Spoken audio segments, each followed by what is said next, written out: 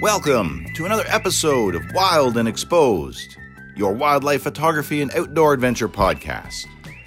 This week's show features special guest Shane McGuire, and your hosts are Michael Morrow, coming to you from Anchorage, Alaska, Ron Hayes from Douglas, Wyoming, and myself, Mark Raycroft from Ontario, Canada. So get comfortable as we're going to hear about the lifestyle of a professional wildlife and nature photography guide and behind the scenes and all that she's experienced being a teacher and an educator over the decades and the amazing places that Shane has traveled around the planet. Shane is a award-winning, very talented, and world-traveled wildlife photographer. We've been trying to have Shane on for some time, and thankfully we have a window of opportunity in her busy workshop schedule to have her sit down and talk with us about what she does and to share that with you. Shane, welcome to the show. Hi, thank you, gentlemen, for having me. Very much an honor. Looking forward to actually meeting you guys in person sometime. That would be Likewise. Great. Yeah, I love your work, your social media feed. We've been on that for at least a couple of years, I believe. I've been following you on there and enjoying it. And your travels are to places where most wildlife and nature photographers dream to go.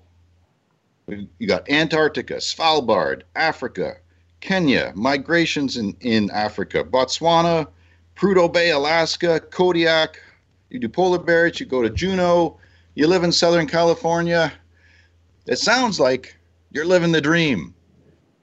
It sounds that way, but remember the word job also is, part of that description. I'm truly blessed in what I get to do for working with the expedition ships in the Arctic and Antarctica is truly a dream for me. And I meet so many wonderful people. It's nice to help other people out there.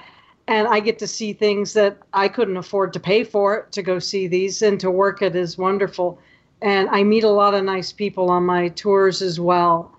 And I work with some of my best friends as far as my captains and my guides. So it's always a job, but my office has one of the best views in the world. Well said. Absolutely, yeah. So I followed Shane for a few years, and we've messaged back and forth a couple different times, even looked at taking a couple of trips with her in the past. And one of the things that always, I'm a marine wildlife guy, even being from Wyoming. So seeing your images of the whales and the penguins and that kind of thing has always intrigued me. And when we started to do this show, you were one of the first people that I thought about, was trying to get you on for a guest. So tell us how did you get started in the wildlife tours? You've been a photographer for a long time, right? Right. Since film days. I probably have cameras older than some of you gentlemen. I taught at a photography school since 2003. I actually was a student there, and it wasn't to learn photography. I was already doing stuff in a darkroom in my apartment. I wanted to learn how to print my own stuff so it looked better than Walmart. So I stayed at the school for a long time, graduated. It was a credentialed school, and they came back to me about 2 years later and said, we want you to complete this credentialing course and go back to college and get a degree. We want you to teach. I said, why? I'm ethereal. Everybody else here is structured. And they go, we want the kind of out there. So I did go to this, through the credentialing. So I'm a Southern California credentialed commercial photographer, taught at the school for 17 years. It was all film-based when I first started teaching there. It swapped to digital. Now, when it was film, I went to England, Ireland, Scotland. I shot medium format. I shot infrared. I shot black and white. I shot every type of film there was. Slide film, didn't matter. And I sold my work at Scottish and Irish festivals all over the U.S. Some of the top of the line I got juried into some very prestigious shows. As soon as digital hit, people went from saying your work is you need to charge more, you don't charge enough, to saying you charge too much, but my prices hadn't changed. I realized people's perception of actually paying for a print that was hand done in the darkroom had. I knew I needed to change careers, and I still love photography, and I still love teaching people. My first love has always been wildlife. So I went and started shooting some wildlife, and I would bring it back in my classroom, and I would start talking about lighting, and the subject came up, why don't you do a tour and take us? And I was kind of shocked at that. And I went, well, let me look into it. So I did a little bit more and got together with some of my friends and went and tried out guides. Do you know what it's like to try out a guide that you know is not going to work within the first 5 minutes? I could tell stories, but I wanted to make sure that my people had the best experience. And the experience of going out for photography should not only be your instructor, it should be your guide. Where you are, is your guide knowledgeable? Does he know the wildlife? Does he know how to get you in good positions? Without stressing the wildlife. It's about the wildlife enjoying the encounter as much as the human. So it took me several years of going through people till I rounded off some tours. And I started bringing people from the school. I would say 100% of my people were students from the school. And I remember I opened up a tour in Africa with a company, and they wanted me to bring 10 people. And I sold out in 40 minutes. And then I got emails from people going, "We're so happy we're going." And I went, "You're not on the tour. I'm sold out." They had to open up a second one. And I had 2 back-to-back sold out. And I was in Africa a month. And I will tell you why it's a wonderful job. It does take a toll of a month, of just constant. Every day you want to make sure your clients have the best time and the best views. And when things get slow, I take it personal, which I shouldn't. I'm starting to slowly get over that. But you guys can go out by yourselves and you can sit and talk. And if something doesn't show up for 5 hours, you're fine. When you have clients and something doesn't show up for 5 hours, I don't have stomach lining left. Sure. If you get my drift, because I want people to have the absolute best experience. And it's not just a trip, it's an experience. You should come home with memories, fun, have a good time, have good sightings, and learn something along the way for the trip. And so I probably stress myself out too much sometimes trying to make sure people have the absolute best experience out there, even sometimes when it's not under my control anymore. I still want them to come back and say, "Hey, it was a great time. I got great photos." Mm-hmm. Well, there's certainly elements out of your control, but from looking at your photos and given how quickly your workshops book up, then, for the most part, I'm sure it's very successful. In fact, I saw on Instagram just today, you're posting an Africa workshop that you're only taking 4 people. Yeah, I was sold out, and the lodge took a little bit of time getting me back the invoice, and so too were able to drop out. So I have 2 spots open, but I did have it sold out. And that's the thing, is I really should be quicker on some things. But it's only 4 people. You should be able to go down, sit down, relax. I take over the whole Jeep. I take over the whole boat so that everybody has the room. You don't have to share with anybody else. And it's just the 4 people and me out there. Right. The one I came back off of, I hate to use the word epic, but it was. We do all the time, Shane. It was off scale. I will tell you that the Botswana tour and all 3 of my Juneau tours were completely beyond expectations of everything that goes down. So, okay, this is one of the things I wanted to ask you about. You just kind of led right into it. So you've got, and one of the, I guess, images that people go there for, or things that people go there to see during the migration, is the wildebeest crossing the rivers. Yeah. So you got a shot of a dust cloud with wildebeest popping out of it everywhere. Was that on one of these trips? That was on the migration trip last year, and that was. I don't have a lot of images that I look back and gone, "Wow, I took that." That's I know one of the ones you're talking about. And when the wildebeest, they started to cross and they went back, and this went on for like 2 hours, which it can happen. They changed their mind, it didn't cross. And all of a sudden when they decided to cross, it was 20 minutes of wow. And I let my people go the first 4 minutes of and then when I hear it start to slow, I said, "Okay, let's work on composition." I said, "Pull back, zoom in, go sideways. They're jumping the log. Wait for them to come out of the dust. Now go up there. They drop down another way. Now go this way. They're dropping another way. Pull back, get the whole dust. They're in the water with the dust cloud. Go to that." So I'm sitting there because with the first 5 minutes when they hit their first crossing, you can't get anything out of them. It's rapid gunfire. And then when they slow down, I take the reins back and I go, "Let's work on the composition." I was watching them jump that log. and I switched and said, "Go to vertical, guys," and I just happened to hit it right when one jumped right out of the dust cloud. It was not anticipated. It just, we call it luck. Right time, right place. Yep. Of being able to get that. I was so happy. I don't check like to see, oh, I got 10 likes on Facebook or I got 20 likes on Facebook. Every once in a while, somebody will comment that I really look up to. And that is a really nice thing. I remember Piper McKay commented on it, and I think the world of her. In fact, when we were both at the Smithsonian together, because she was up when I was up, I followed her around and I go, "You don't know me, but I want to tell you I think the world of you. You know, you're awesome." So when somebody like that comments on your photo, it means a lot more to me that it's a moment that you just get out of time.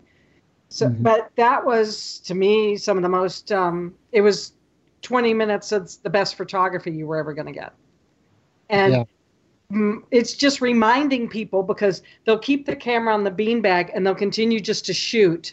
And then you hear the shutter frame start slowing and you see them start to go, well, what else can I do with this? And that's when I step in and go, okay, now we're going to play.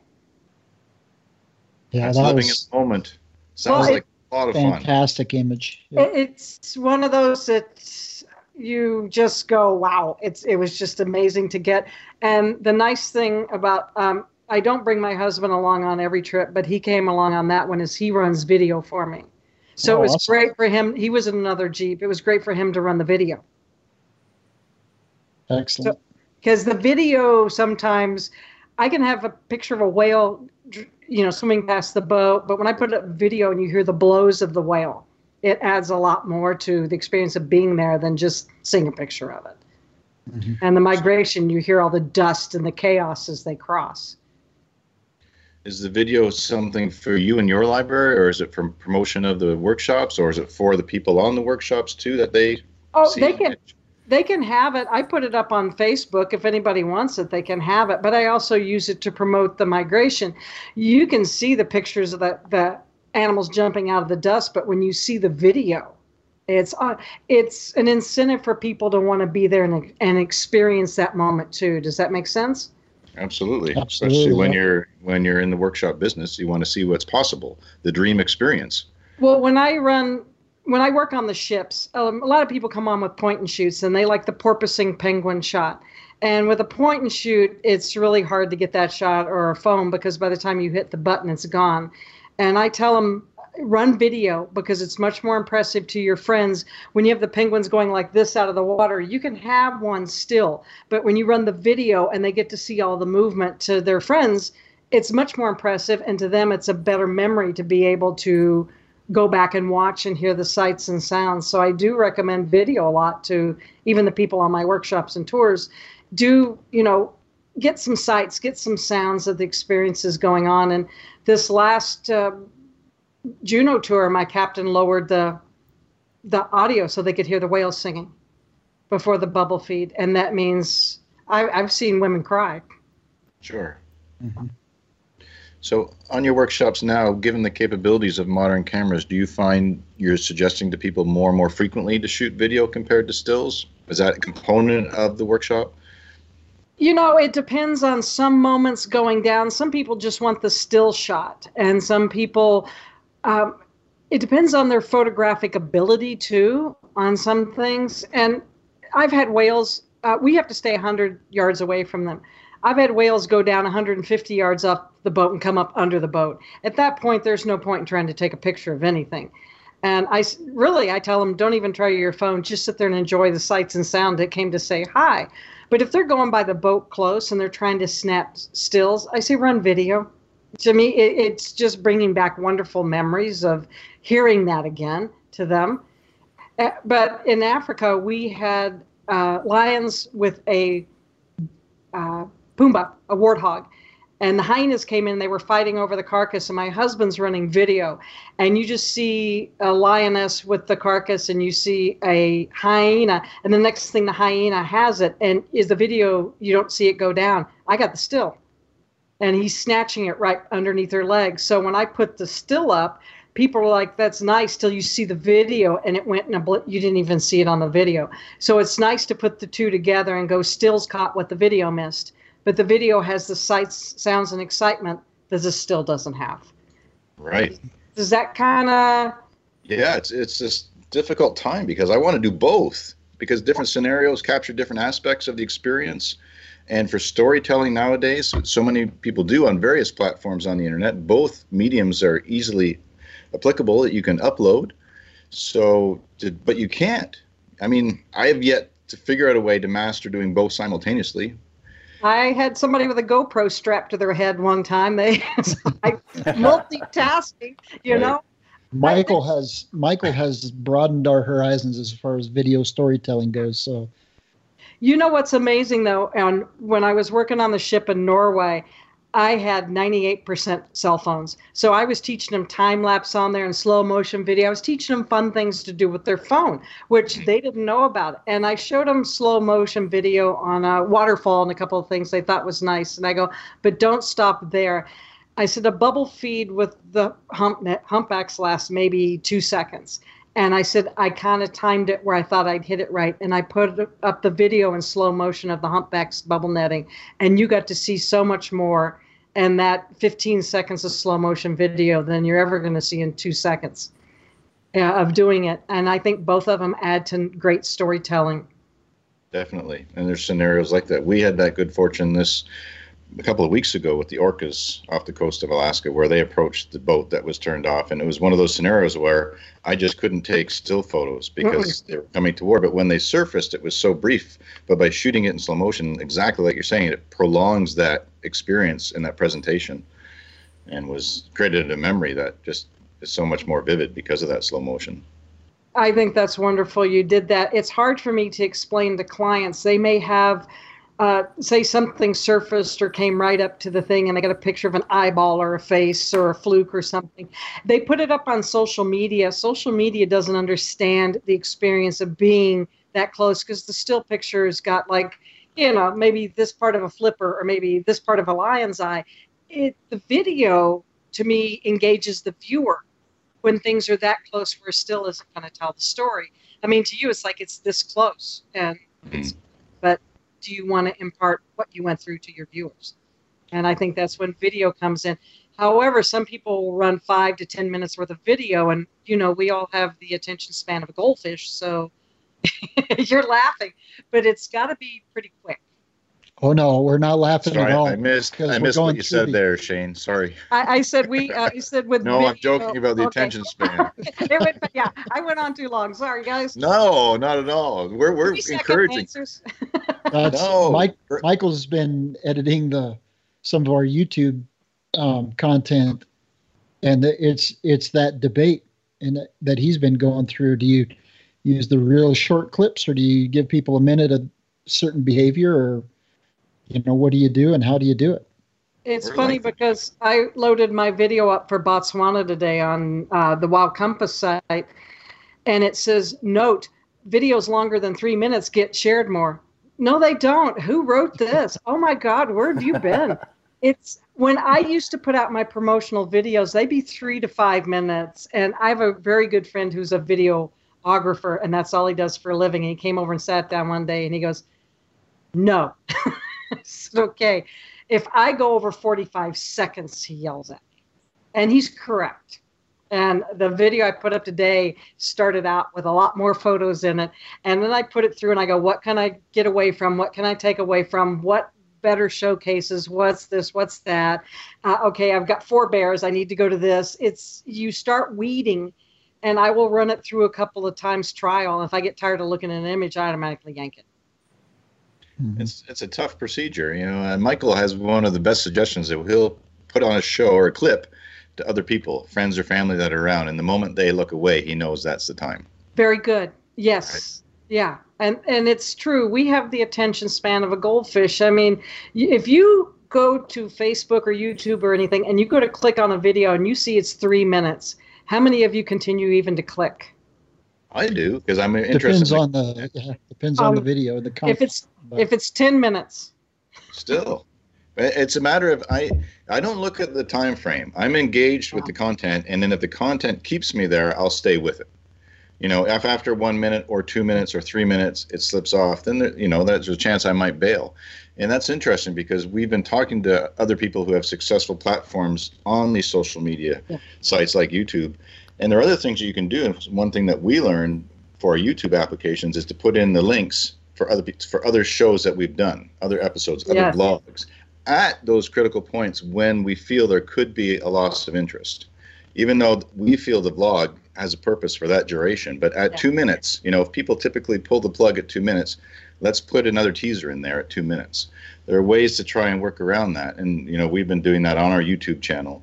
But, definitely attention span is something that we all, when marketing or presenting our work, have to pay attention to. And I'm hoping I doubt it's lengthening, but the market seems to be developing more of a taste again for a little bit longer clips. I'm hoping that's true.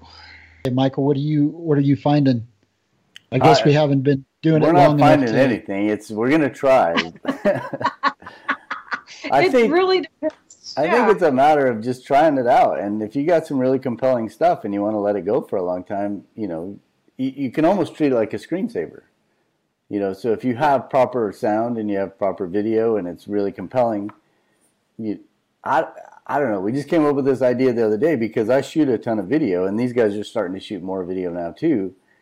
You end up with all this stuff that'll never see the light of day unless you figure out some way to use it. So why not put it out there? If people want to consume it, great. If they don't, the beautiful thing is people can turn it off anytime they want. They can go watch it whatever they want, whenever they want. And I think, this YouTube or this MTV generation that kind of spawned that fast turnaround stuff where you leave a clip up for 2 seconds and you're on to something else. Hopefully that'll subside and people will appreciate it, especially with nature, right? I could see, if you're shooting corporate video or something, you don't want to leave it on too long. But so the other day we were shooting salmon underwater with some cameras. And so, it was kind of an experiment for us. But then after we looked at it, we're like, wow, this is kind of cool. But you got all this cool footage because we were trying so many different things. You end up with a bunch of cool clips. And I just thought, well, let's just put it up there. If people watch it, great. If not, but the cool thing about that is people don't get to see what goes on underwater. So if you can show that, you might get someone that wants to pay attention a lot longer because it's nature and it's what goes on. And do you know why I'd watch it? It's there. Well, very much so. It could definitely fill that gap, right? Because it's just it's almost like white noise when you're trying to go to sleep. Yeah, that's what's nice. Go ahead. Sorry, the fireplace channel or whatever craziness that was. That people put it on the fake fireplace. Well, don't put on the fake fireplace. Put on the underwater salmon spawning. But there were people who made it through that clip. Many people did. I'm not sure how many bailed earlier, but there were comments through our YouTube channel talking about how they were able to watch some of the behavior of the fish, jousting for spots, and how the female had that little spawning bed and other females couldn't come in and the males came in and they looked so if you sit through it and it's something they do in the background, then why not? But if the fireplace can win, spawning salmon, no problem. And the fish tank, and But my other thought process on all that is I think people, more and more people have that disconnect from nature, right? And a lot of them can't get to see what we see. If you could show someone, you were saying earlier, we can sit there for 5 hours if nothing's going on, we're fine with that. Well, if we could show what's going on for 5 hours, people might get a different appreciation. Someone that lives in the city might say, that isn't so bad. That isn't boring. That is pretty cool. There's something going on all the time. It just may not be, this wild and crazy thing that's happening in front of you, but it's what goes on in nature all the time. It's where you are, too. Your experience of sitting out there and enjoying where you are, and you're not behind your desk. You're out enjoying something. And what you said about the video, and you said you inserted little things when you thought there would be a lull. When I taught at the school, we were talking about portfolios. So the next week they all brought theirs in. And what I noticed is they would lead with their first 5 or 6 great images, and then it would tail. And I said, okay, you've lost me by image 10 because you started off with such great images that you couldn't follow. I said, put in one great one, a couple of nice, another great one to keep me wanting to turn the page, and then cut half of these out of there. You know what I mean? If I go great, great, great, and then I go mediocre, mediocre, okay, my interest is going to wane with the photos, but it's like the sled dog wants to turn the corner to know what's behind it. So I see a great image, a nice image. I turn the page. Ooh, another great one. You want to keep turning the pages through the portfolio to see what they have. I said, don't hit me with everything here and then throw in a bunch of junk at the end. And I don't mean junk in a bad way. You know what I mean. Mm-hmm. But you can post wonderful photos of the caribou, and then you get that one in the fall color and the velvet on it. My knees go to jelly, guys, when I see that. It's just fantastic images. All of your images are fantastic, and you guys go out and work for them. But I'll look at them and go, wonderful, wonderful. Oh, knee buckle. I just buckled. That is just fantastic. And that's what you put in a portfolio, or you put in a video. If you start the video out, with wonderful, wonderful, and then you go to just normal, the person wanes with that. My thoughts. I'll ask you yours. I like hashtag knee buckle. We used to use that when I sold my work at festivals. If somebody came in and looked at a photo and you saw the knees drop 2 inches, I had a sale. And we called it the knee buckle, meaning, you just they look at it and they go, whoa. And I go, sale. You knew it was a sale before they turned around. And images can do that to me. I'll just look at one and it is a hashtag knee buckle. It's like, wow, that is just absolutely fantastic. It's an amazing image, and you should be very proud of that. That's the first I've heard of this. I love it. You love knee buckle. Yeah, and I love how it came to be too. And you're right. You can see the visceral response of the person to the image. You can tell, if they've become engaged with it, and often it's physical like that. So because people can look at a photo and go nice or okay, and then they look at something, they go whoa. I mean, that's a knee buckle. It's a whoa. You start writing up the receipt right then. Yeah, right, exactly. It's because I sold English. Change the price. Yeah. My husband was wonderful because I sold Scottish castles too, and people would come in to buy their heritage. And I usually liked if it didn't have a roof, but I had a gentleman come in one day and he was looking at some photos. His wife was not apparently of that clan. And he looked at one of my big photos and he says, I really like this. And his wife goes, well, we have something similar. And she was not very helping. And my husband reached down and pulled out a huge black and white, all hand done in the darkroom of the castle, because you don't have this. His knees buckled the minute my husband pulled it out. And his wife went to say, he went, shut up. And I went, whoa. But that knee buckle, you just knew it's gone. It just hit him that hard. And the great thing for me is that was taken on medium format film. I developed the film myself. It was black and white, and I printed it myself in the darkroom. It's all hand done. That's the long gone art that people don't do anymore. Definitely.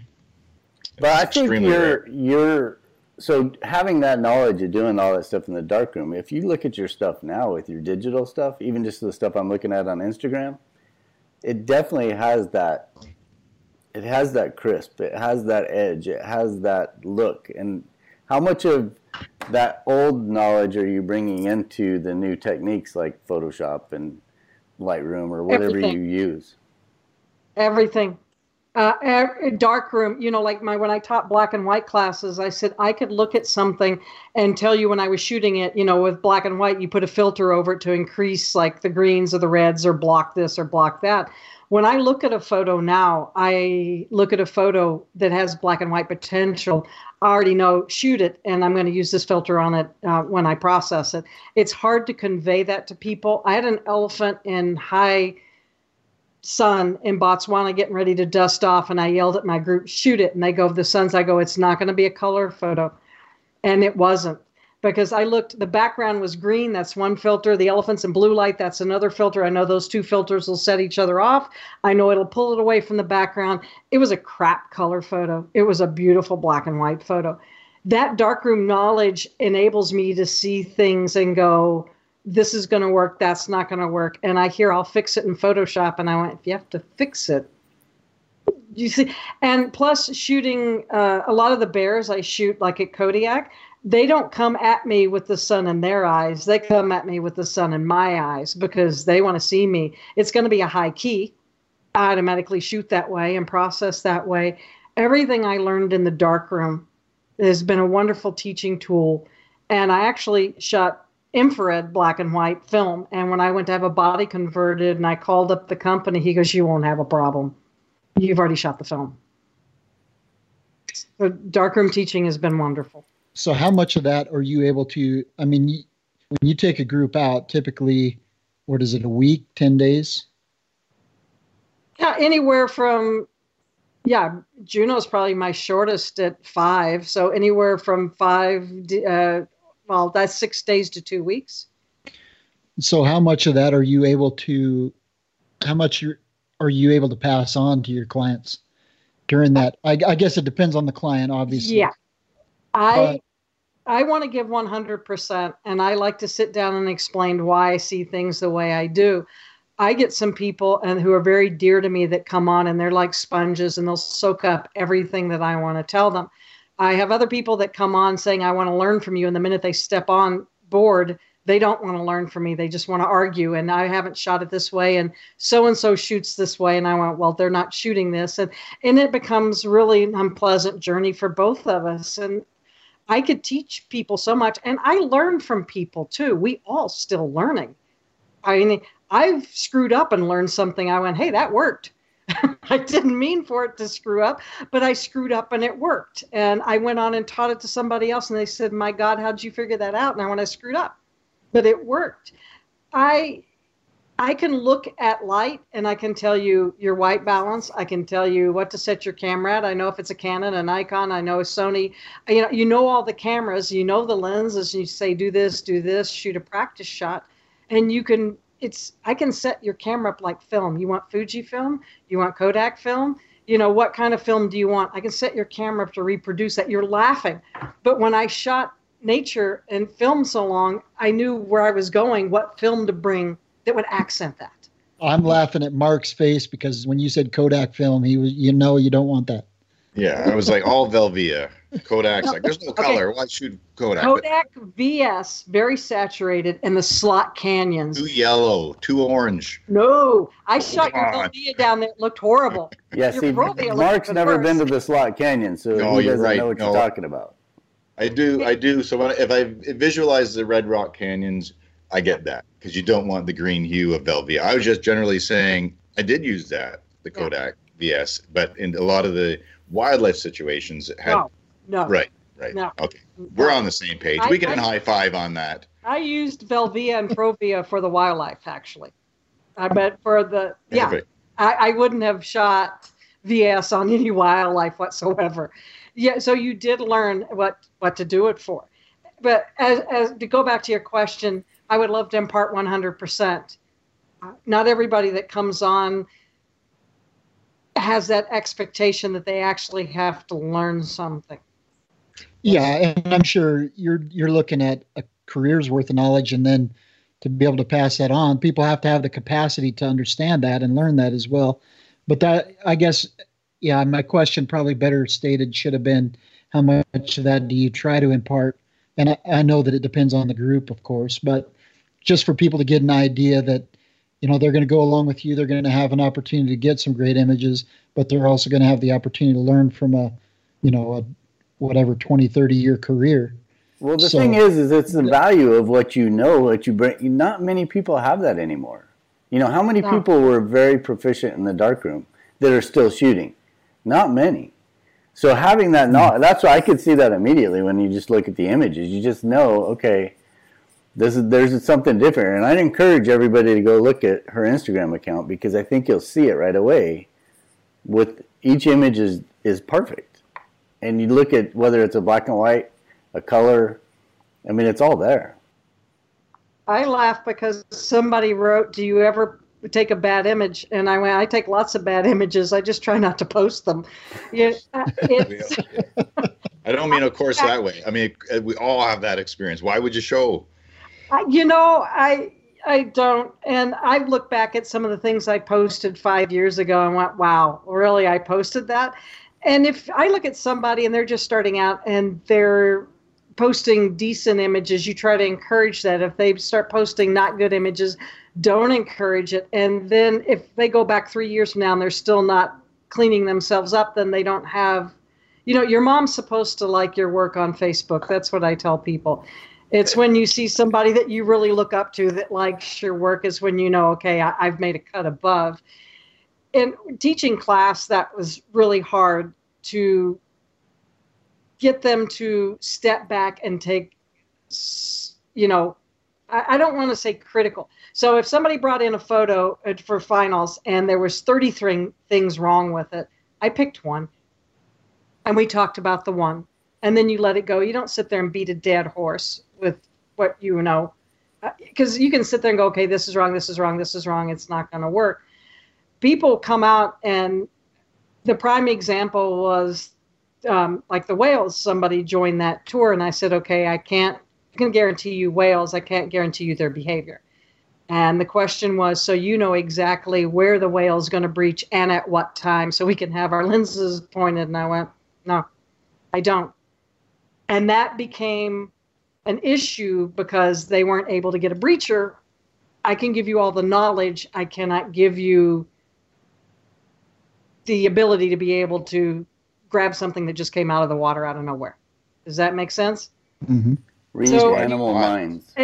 Yeah, to answer your question, when I teach people on the ship, I do it the same way as I do on my tours. I give them knowledge as needed. So if you fill their head with too much, it explodes. They can't digest it, and they let it go. So go, okay, first day we're going to go out. This is the shutter speeds we're kind of looking for. This is the light you're looking for, da-da-da-da. Something comes across. I said, okay, guys, this just changed, so let's change your white balance. Let me tell you why this works a little bit better. And then it may go to this. I go, why don't you put a polarizer on? Let's talk about why the polarizer works. If you hit them with all this the night before, it becomes Drano. It doesn't soak in.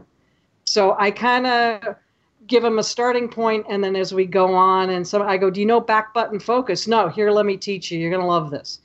Yeah, I know. I see that look. He has that look. So it's baby steps. Even, I've had pros on before that I've gone, can I show you one thing? And they're like, wow, it's made a whole big difference to them. But I like to feel out the person. What are they comfortable with? Some people are already in over their head. Let them settle until they get comfortable, and then you start giving them little pointers. And some people come on and they say, give me everything. One of the stories that when I work on the ship, they laughed. We were getting on the last Zodiac. It was the last landing in Antarctica. We're going to go back to Ushuaia. A guy comes up to me and he goes, I need to talk to you. So, well, we only have 5 minutes. And he said, well, teach me everything you know about photography. That should only take 5 minutes. I'll let you think on that for a minute. Mm-hmm. Yeah, good luck. But that's, some people think it's that easy. And when they find out you have to work for it, it sometimes doesn't, settle out very good. Yeah. The guy that taught me, I'm sure he had the same thing running through his mind, because it was no, because he's telling me everything. He's going, how does the sensor process the photons of light that are coming through the lens? And I'm like, no, I just want to know how to take pictures like that. Yeah. Have I had you on a tour before? I will say that was a long time ago, but also you don't know what you don't know. I think that in essence is the conundrum when people have that outlook on your ability to teach them in 5 minutes. So we get this question all the time from listeners. Do you do your stuff in Lightroom? Or are you Photoshop? Do you use something else? With that background knowledge in the darkroom, and what's your favorite tool? Good question. When I taught at the photography school, of course, there was Photoshop before there was Lightroom. Well, there was darkroom before there was Photoshop. I got into Photoshop a little bit. The classes they ran at the school, however, to learn Photoshop was how to make women look 20 take 40 pounds off of them, make their legs look longer, how to make men that were 20 look 80, by adding all the wrinkles and stuff. And it just, nobody taught how to do this. So I kind of pushed buttons on there till I found how things worked myself. I'm still teaching myself some. I don't have anything to do with Lightroom because I know this much of Photoshop. I mostly shoot a lot good in camera, but one of my best tools that I've taught classes on is Topaz. And like I've taught like denoising classes and that, and I've taught, I don't want to teach, if you're spending more time on your image fixing it than, you should, then leave it alone and go retake it. That's just basically what I have to tell people. If it's that, unless it's, a photo that it's a one of a kind, it's the only thing you got. Yeah. I said, put it away for a while, then come back to it later when you get your knowledge better. When Danny and I were first shooting digital out there, we both had crop sensor bodies, not that good of lenses, because my stuff was tied up into print film cameras. And I got some photos, but once you remember when ISO 2000 was horrible. And I have some great bear photos at ISO 2500, which were not printable. With the denoising now, it's amazing. Those images look great. So, I held on to them, and, I've learned a little bit to do that. Can you explain what that Topaz is, just so that our audience will know? Because I think some people won't know. Topaz is a plugin, and it's from Topaz Labs. I usually only teach that. That's pretty much all I use. But they had a Topaz denoise. Now they have an AI clear, which I like. It adds a little bit of sharpening along with denoising the image. I shot rhinos at 20,000 ISO in the dark at Botswana. The body didn't need that much help, but it cleaned the image up nicely without trying to over sharpen things and without blurring things too badly. And then they made more better versions of it. I don't like that. I tend to stick with the lower end that doesn't do a lot to the image. Does that make sense? Yeah. So I've taught them a few things with the Topaz Labs and a couple of things that I've used. And is that a plugin for Lightroom and Photoshop, or is it either? Yes, it is. I think it is, right? It is. It's for both. And I know some people use Nix Define. I couldn't stand that at all. I really didn't like it. You get into Topaz, their AI clear. Their denoise was good, but their AI clear is just the bomb as far as cleaning up images. Do you think that what you like and what you don't like is personal preference, or do you think it's just the tool is that much better across the board? Okay. What I liked about Topaz Denoise 5 and 6 when I was teaching it is that it would take a lot of the noise down on lower end cameras, when our images that I had back then and some of my students I was working on. The problem was that sometimes it made a lot of things soft and blurrier.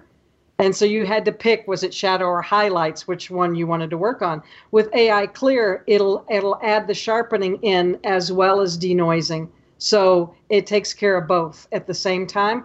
So say I shot a bear at 10,000 ISO, and even though I'm right on the eyes, the denoising is going to soften that, and the AI Clear will start to bring them back out without making them look like they were etched in there. Just makes them a little bit sharper to look at. And then they came out with the newest version of it. It's too much for me. It's on steroids. The other one's fine for what I do. But I really like it. I taught a whole classroom about a couple of months ago on it, and I think everybody went out and bought it that evening. It's just, to me, that much nicer without adding a lot of bleh to the image, Is there a bleh like filter? It to look kind of natural. There's a bleh filter. It's a bleh filter. I like to have it look more natural than overdone. But I never know, because I use PCs and a lot of people use Macs. I never know what it looks like on their computer or their Instagram or their feed. I don't know. I just try to make it look good on mine. Well, it looks good. Like I say, people need to go check this stuff out because it's really nice. I'd be happy to give you guys a little showcase of it. I mean, I've pulled up pictures before and after, and people have just sat there and gone, "You're kidding me." And I went, "No." And the picture doesn't look overly processed. It looks clean.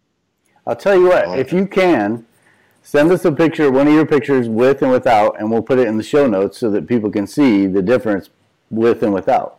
And just a low-res version so that you can kind of see that.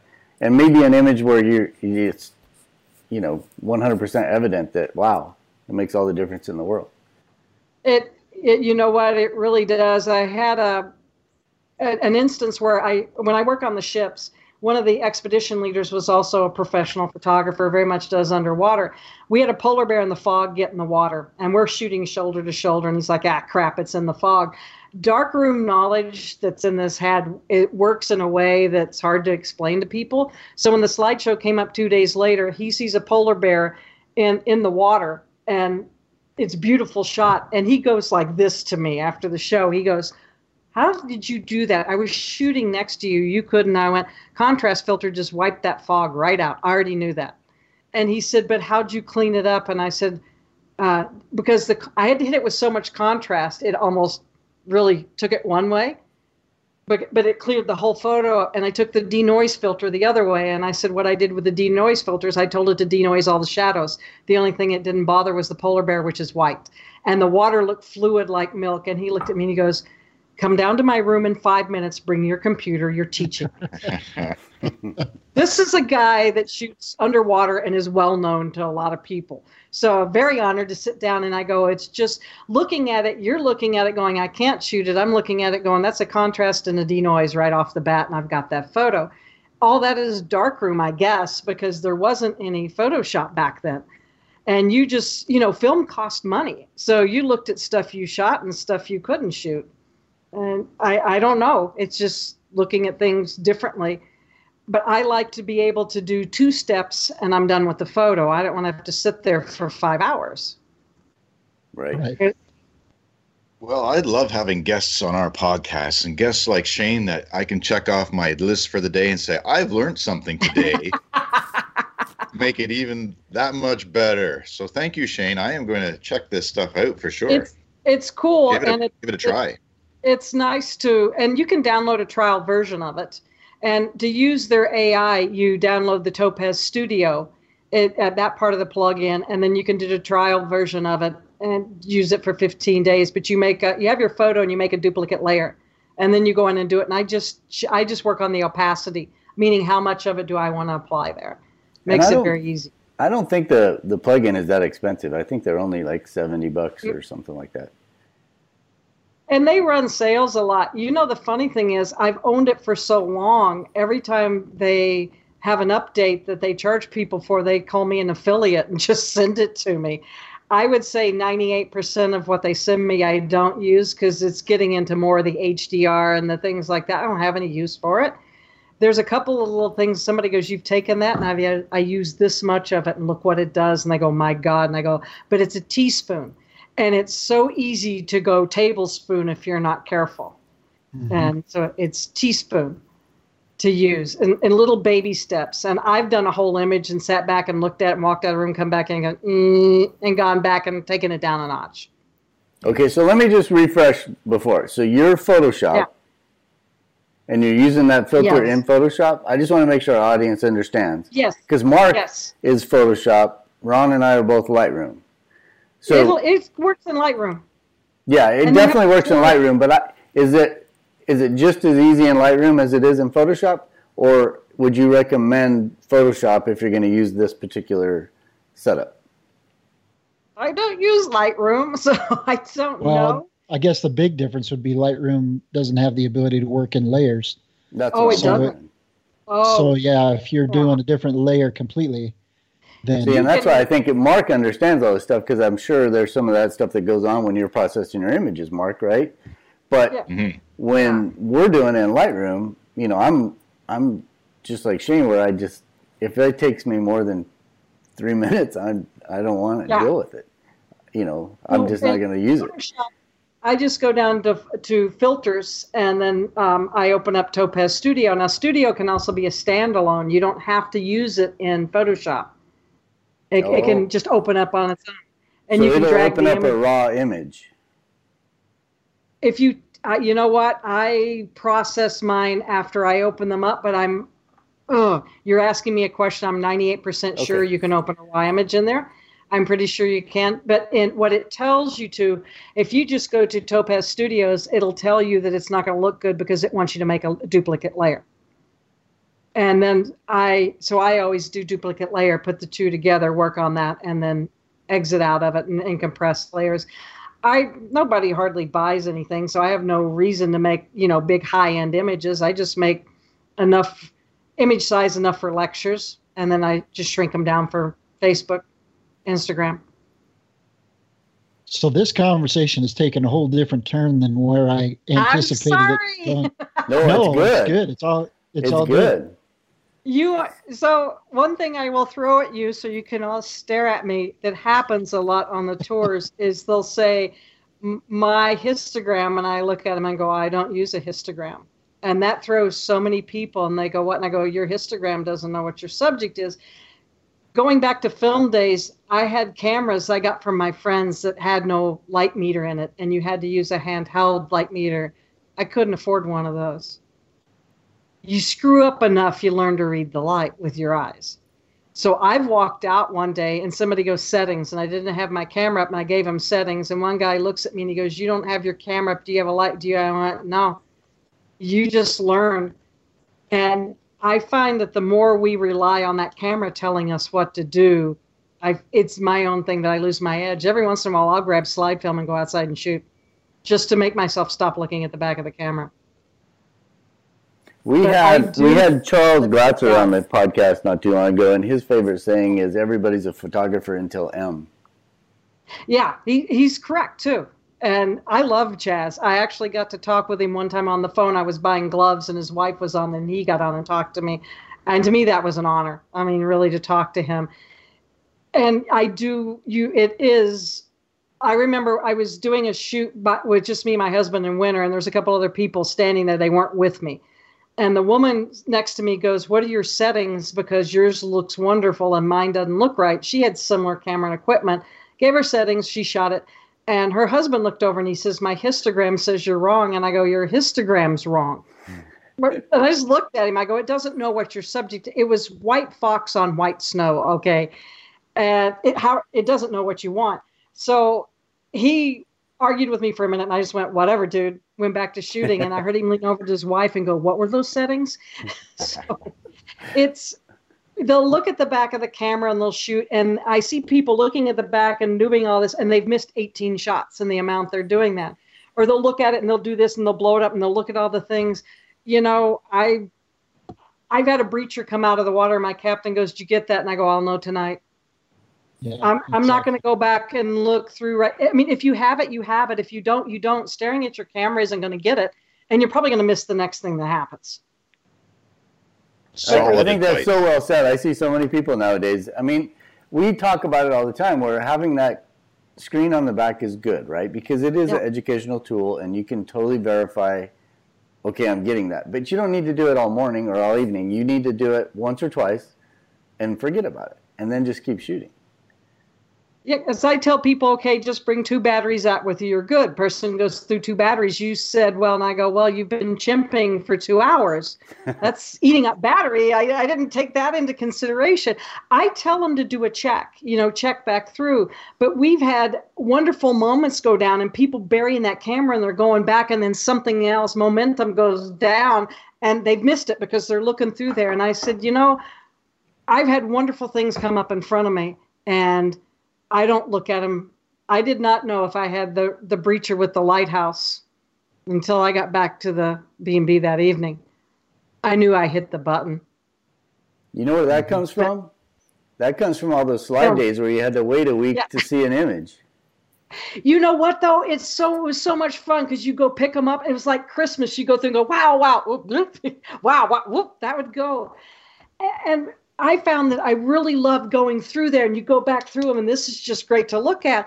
And people go and they'll go on a tour, and for the first week they'll post 50 photos, and then they move on to the dog, the cat, something else. And I go, did you go back through and look at other things in there that you might like?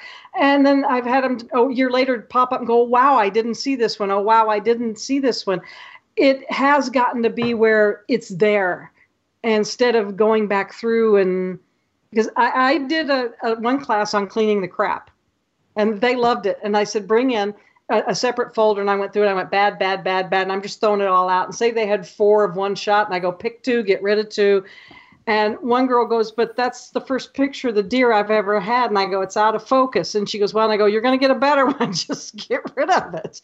If it's your grandma and she's out of focus and she's dead, fine, keep the photo. You know, it's hard when you have to tell people, just call it. And I've gone, like, say, if I went back to Juneau 3 years ago, I'd probably throw out 80% of the photos. It's like, how many tails do I need? Yeah. And you have to go through and cull the crap. But you also, sometimes I've gone back through looking for something and found some gems that I never looked at. And I went, wow, okay, I forgot about this photo. And I'll bring it up and somebody goes, when did you shoot that? And I went, 2 years ago. When it was film, I shot an infrared image in an old cathedral that didn't have a roof on anymore. And the light was coming in and touching one of the gravestones that was on the floor. I never printed it for sale for 3 years because I didn't think anybody would understand it.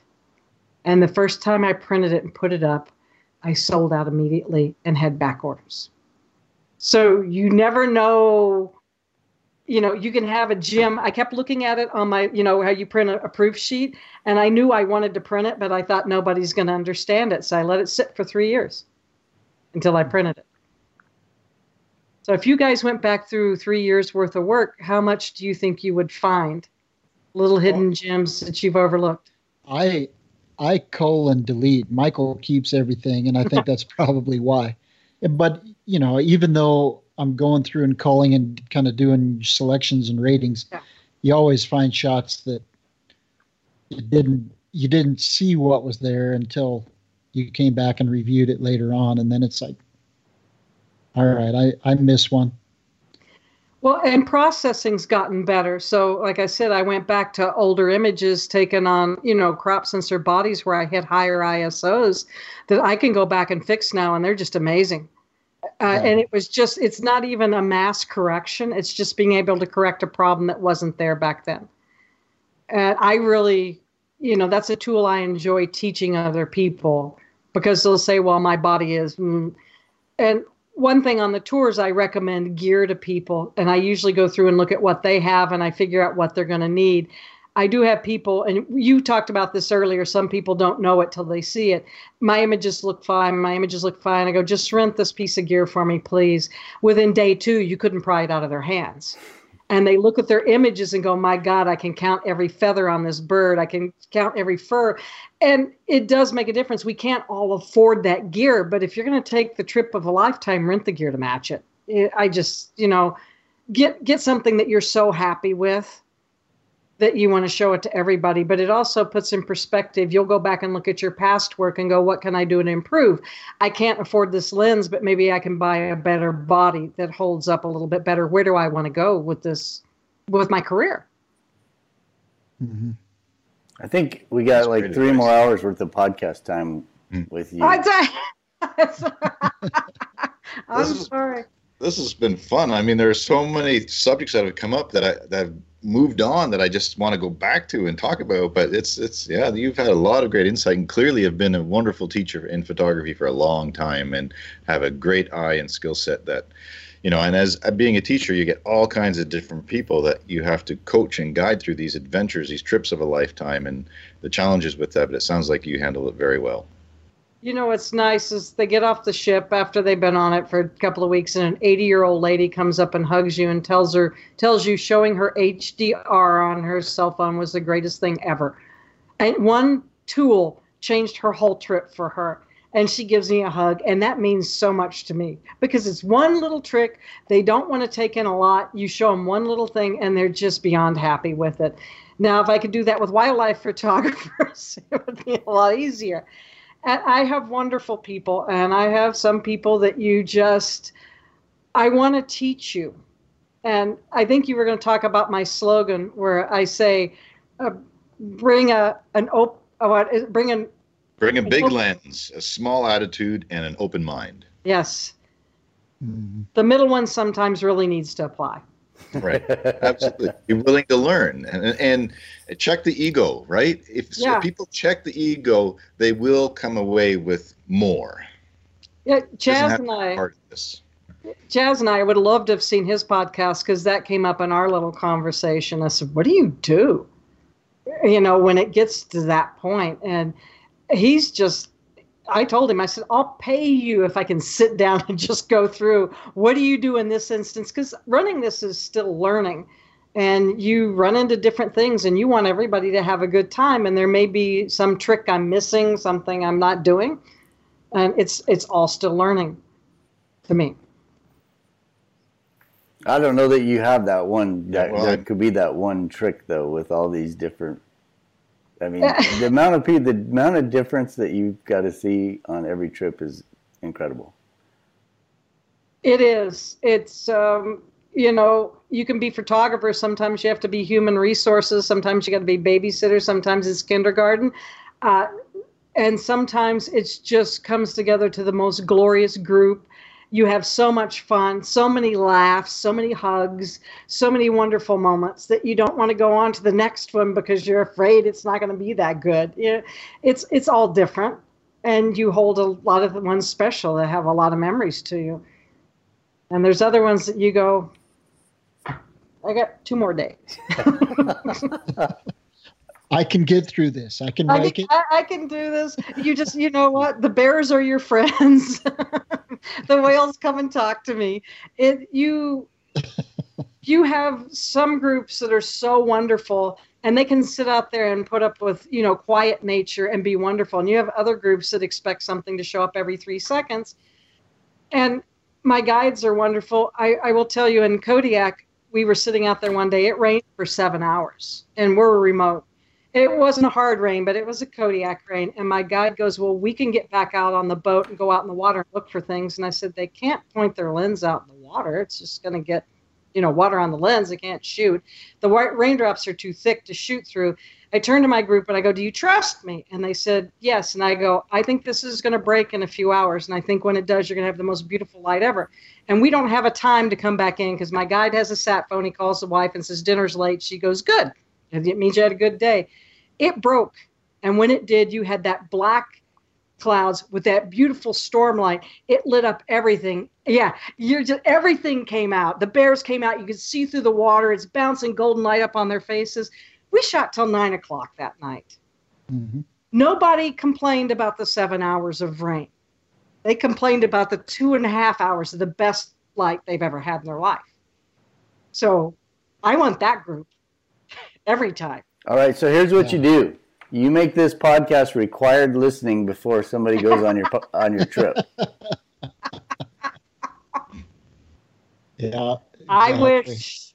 I really wish. That's why I admire you guys so much, that you go out and shoot together and have fun. I told you, I want somebody like that to go do that. I really do. See, you wouldn't, because you already pigeonholed us. We're that kindergarten group that you can't get a hold of and can't get us to focus and pay attention. I don't want to teach you. You guys go east, I go west. I don't care. I know. I want to go out with you because I feel like I would learn a ton. You know what's fun? I only have one guy, Charlie. He's the one I did all the Slot Canyon tours with. He was my guide. He's this old gypsy-looking guy. He's not old. He's just old in wisdom. And Charlie and I went out and scoured the desert looking for tours. And my husband doesn't care that I'm, hanging around with this guy for 2 weeks because he knows him. We went out and we came out with the wild horses. Well, I have 2 of my own. I love horses. And I shot a little bit and the light wasn't good. And I just put my lens down and I'm just sitting there like this. And I'm just lost in watching. And all of a sudden I hear these little footsteps come up behind me. He leans over and he whispers in my ear, "What's your f-stop?" I said, "Charlie!" And he giggled. He goes, "You look too relaxed. I had to do that." He goes, "Try." He disrupted me. He goes, "It's the most relaxed I've ever seen you, ever." He goes, "You were so lost out there." He goes, "I had to come and shake you up." But we park in one location. He goes, "I'm going to go left." I go, "I'm going to go right. See you in a bit." And it even if we shot the same place, I was shooting over my shoulder. And I have no problem helping somebody else. I would love that if somebody goes, "What are you doing?" I go, "I'm doing this." It's great. Knowledge is meant to be shared. And I remember teaching at the school, guys would put up a photo in class and somebody go, "How'd you do that?" "That's my secret." And I said, "Well, then why'd you put it up?" everything I learn, I pass on. And the more I learn, the more I pass on. What's the bother of learning if you're not going to pass it on to somebody? And the look Right. on somebody's face when they learn something new is worth every penny. Yep. All right. When's your next Kodiak trip? I think I'm 20 or 21st to 22nd, sometime in there. I had from Norway, when I worked on the ship for almost 8 weeks, I had 1 day turnaround. I had Africa. I came home, I had a day and a half turnaround. I had Juneau. I get to be home for almost a month. To me, that's awesome. Yeah. Yeah. But So your next trip is in August? Yeah. Oh, I was didn't asking have one a- that I could sign up for. Oh, you want Botswana, you want Kodiak, or you want Juneau? 2020 all has openings. Okay. Yes. Yes, we want them All all. of them have openings. Hey, you know what I'm looking forward to with my next trip? It's all guys. Oh. It's the first time I've had 4 guys. So my guide's a guy. I got 4 guys that are guests. My other guide's a guy, his son, and there's me. It's gonna be fun. Oh yeah. that'd be- You guys are laughing, but to me, it's gonna be fun.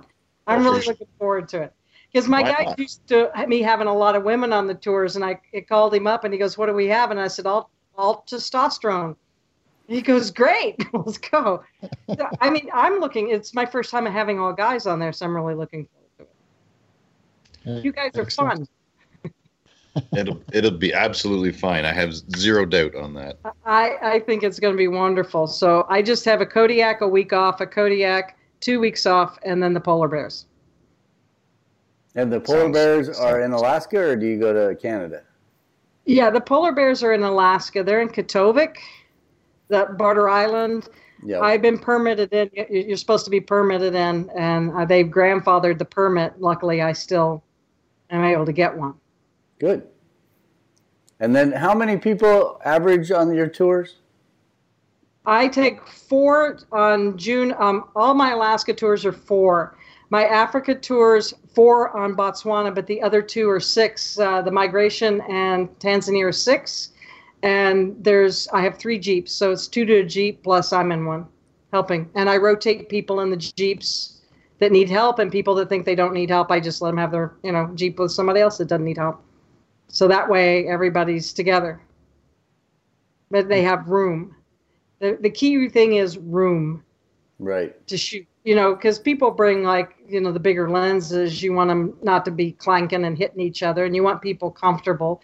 And if you do end up with somebody that you have to work around, it's easier to isolate them in a Jeep with me and keep them away from other people.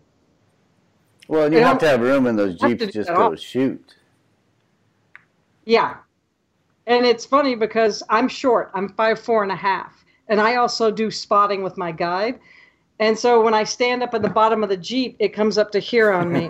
So they get me a little milk carton crate that I can stand on so I can look up and see. And I just handhold and shoot out the top when I'm helping. And then they get off the windows. They'd probably have to give me a milk carton crate too. Are you a short too? He's laughing. Come on. You Oh gotta yeah, be taller than 5'4". I am. Yes. Okay. But they So before we close out for tonight, because we may end up doing this again at some point, talk about the porpoising penguin image that, because you have several, but Yeah. this one for me is kind of, Mark always talks about on Instagram, you're scrolling through too fast and you kind of miss some things. This is one where you kind of saw it and then went past, and then I was like, holy crap. You had to go back, and because the technical aspects that it took to get that shot, and so if you guys go to Shane's Instagram page, Wild Compass, and you'll know the shot when you see it. So it's a porpoising penguin, but it's perfectly reflected, had calm water. So explain to folks, because in the description you kind of talked about what it took to get this shot, and you kind of had it in your mind, right? it's Glotzer summed it up really good when you remember the shot he got of the bobcat with the mallard in its mouth, or the duck. And somebody goes, what were your settings? And he goes, 1/2000th of a second or 12 years. And I wrote How long did it take you to get that shot? Yeah, that's what I really liked. I wanted that shot forever, as long as I've been in Antarctica. Now, when I'm in Antarctica, I've worked 4 years there, and I have 3 to 5 trips each time I've been there. That scenario has only come up once. And what it took was I had to be high enough up to get a reflection. Normally, when you're in the Zodiac and you're level, you don't really have that great reflection because you're eye level, and a lot of times they don't let you stand when they're moving. So the ship was going through very calm water. There was a bunch of chinstrap penguins swimming. Normally, they see the ship and see the bow, and they split off. And they're jumping as Daisy just put one up, and she talks about their jumping is not timed. It's erratic. They don't follow usually you can get in something's rhythm. And whole bunch, I would say several hundred chin straps were up to the boat, and they started to veer, but they were also porpoising. I picked one.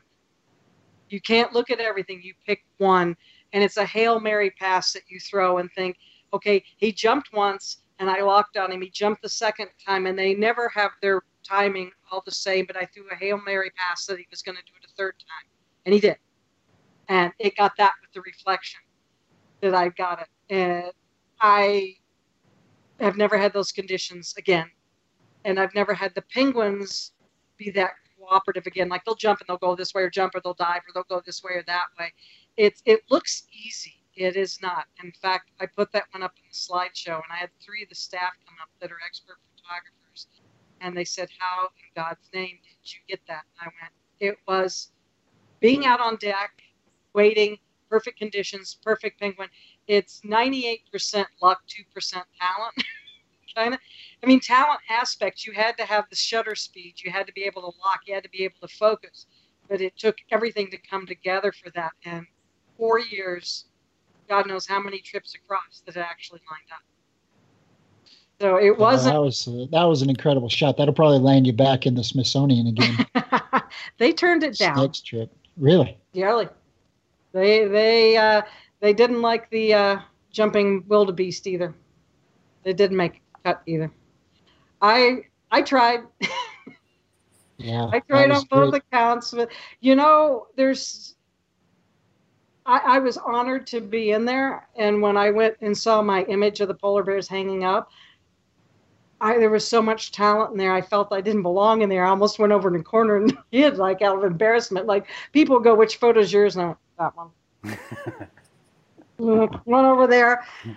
There was just so much talent hanging in there. It was very much an honor to be in there.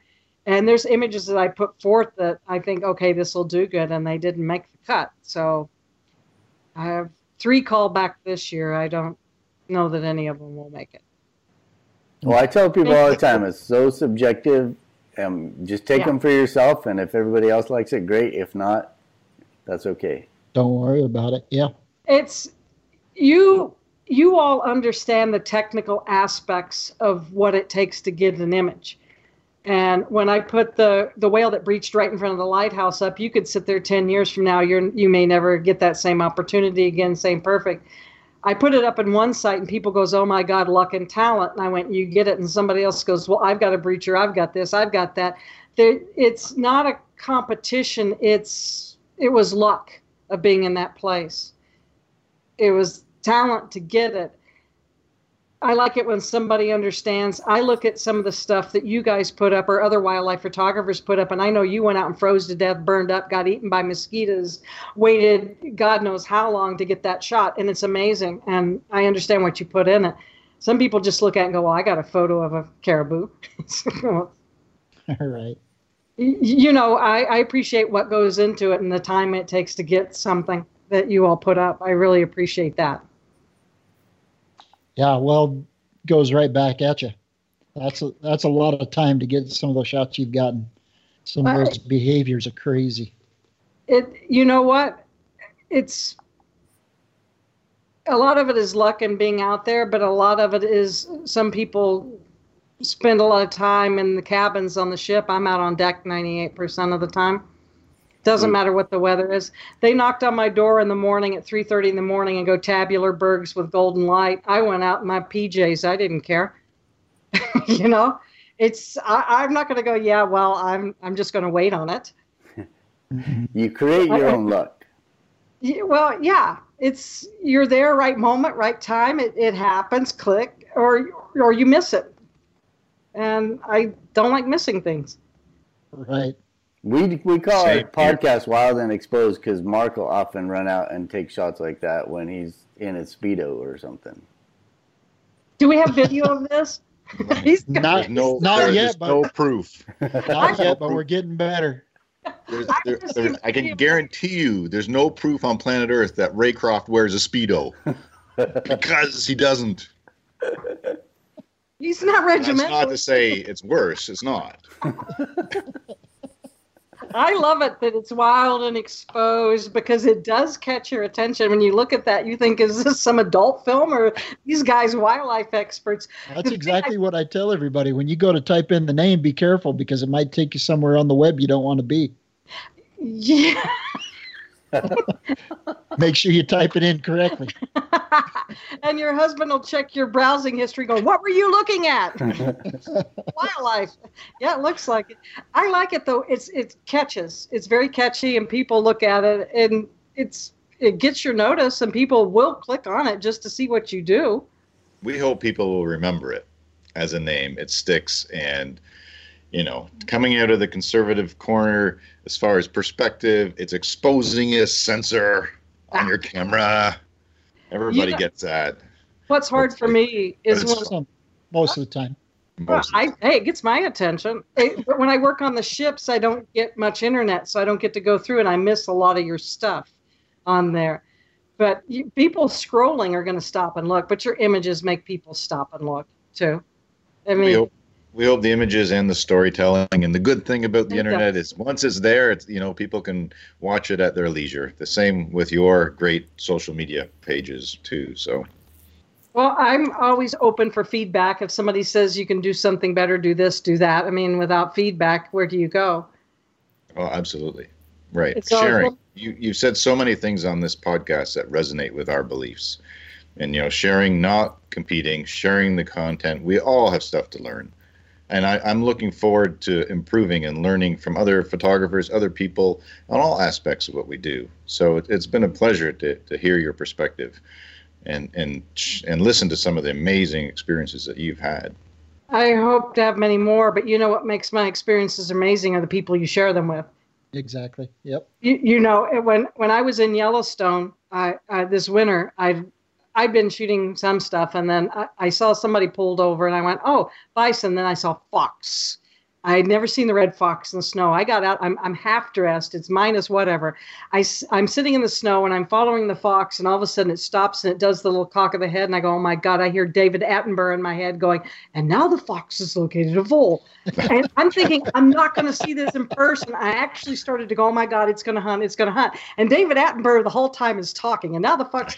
And you watch the haunches drop, and all of a sudden it goes up and it dives. And I shot it, and I looked up, and there was another photographer probably about 100 yards away from me shooting, and we both stopped and looked at each other. And we both went, it's just that you got to share that moment with somebody else, even if they're not standing next to you, which was like, oh, my God, I just got a photo I never thought I would even see except on BBC America.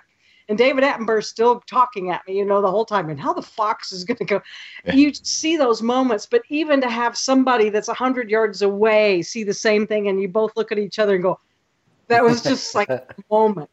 It's wonderful to be able to share that with somebody instead of going, mine, all mine. Nobody else is going to see this. No, moments like that should be seen with other people. Exactly.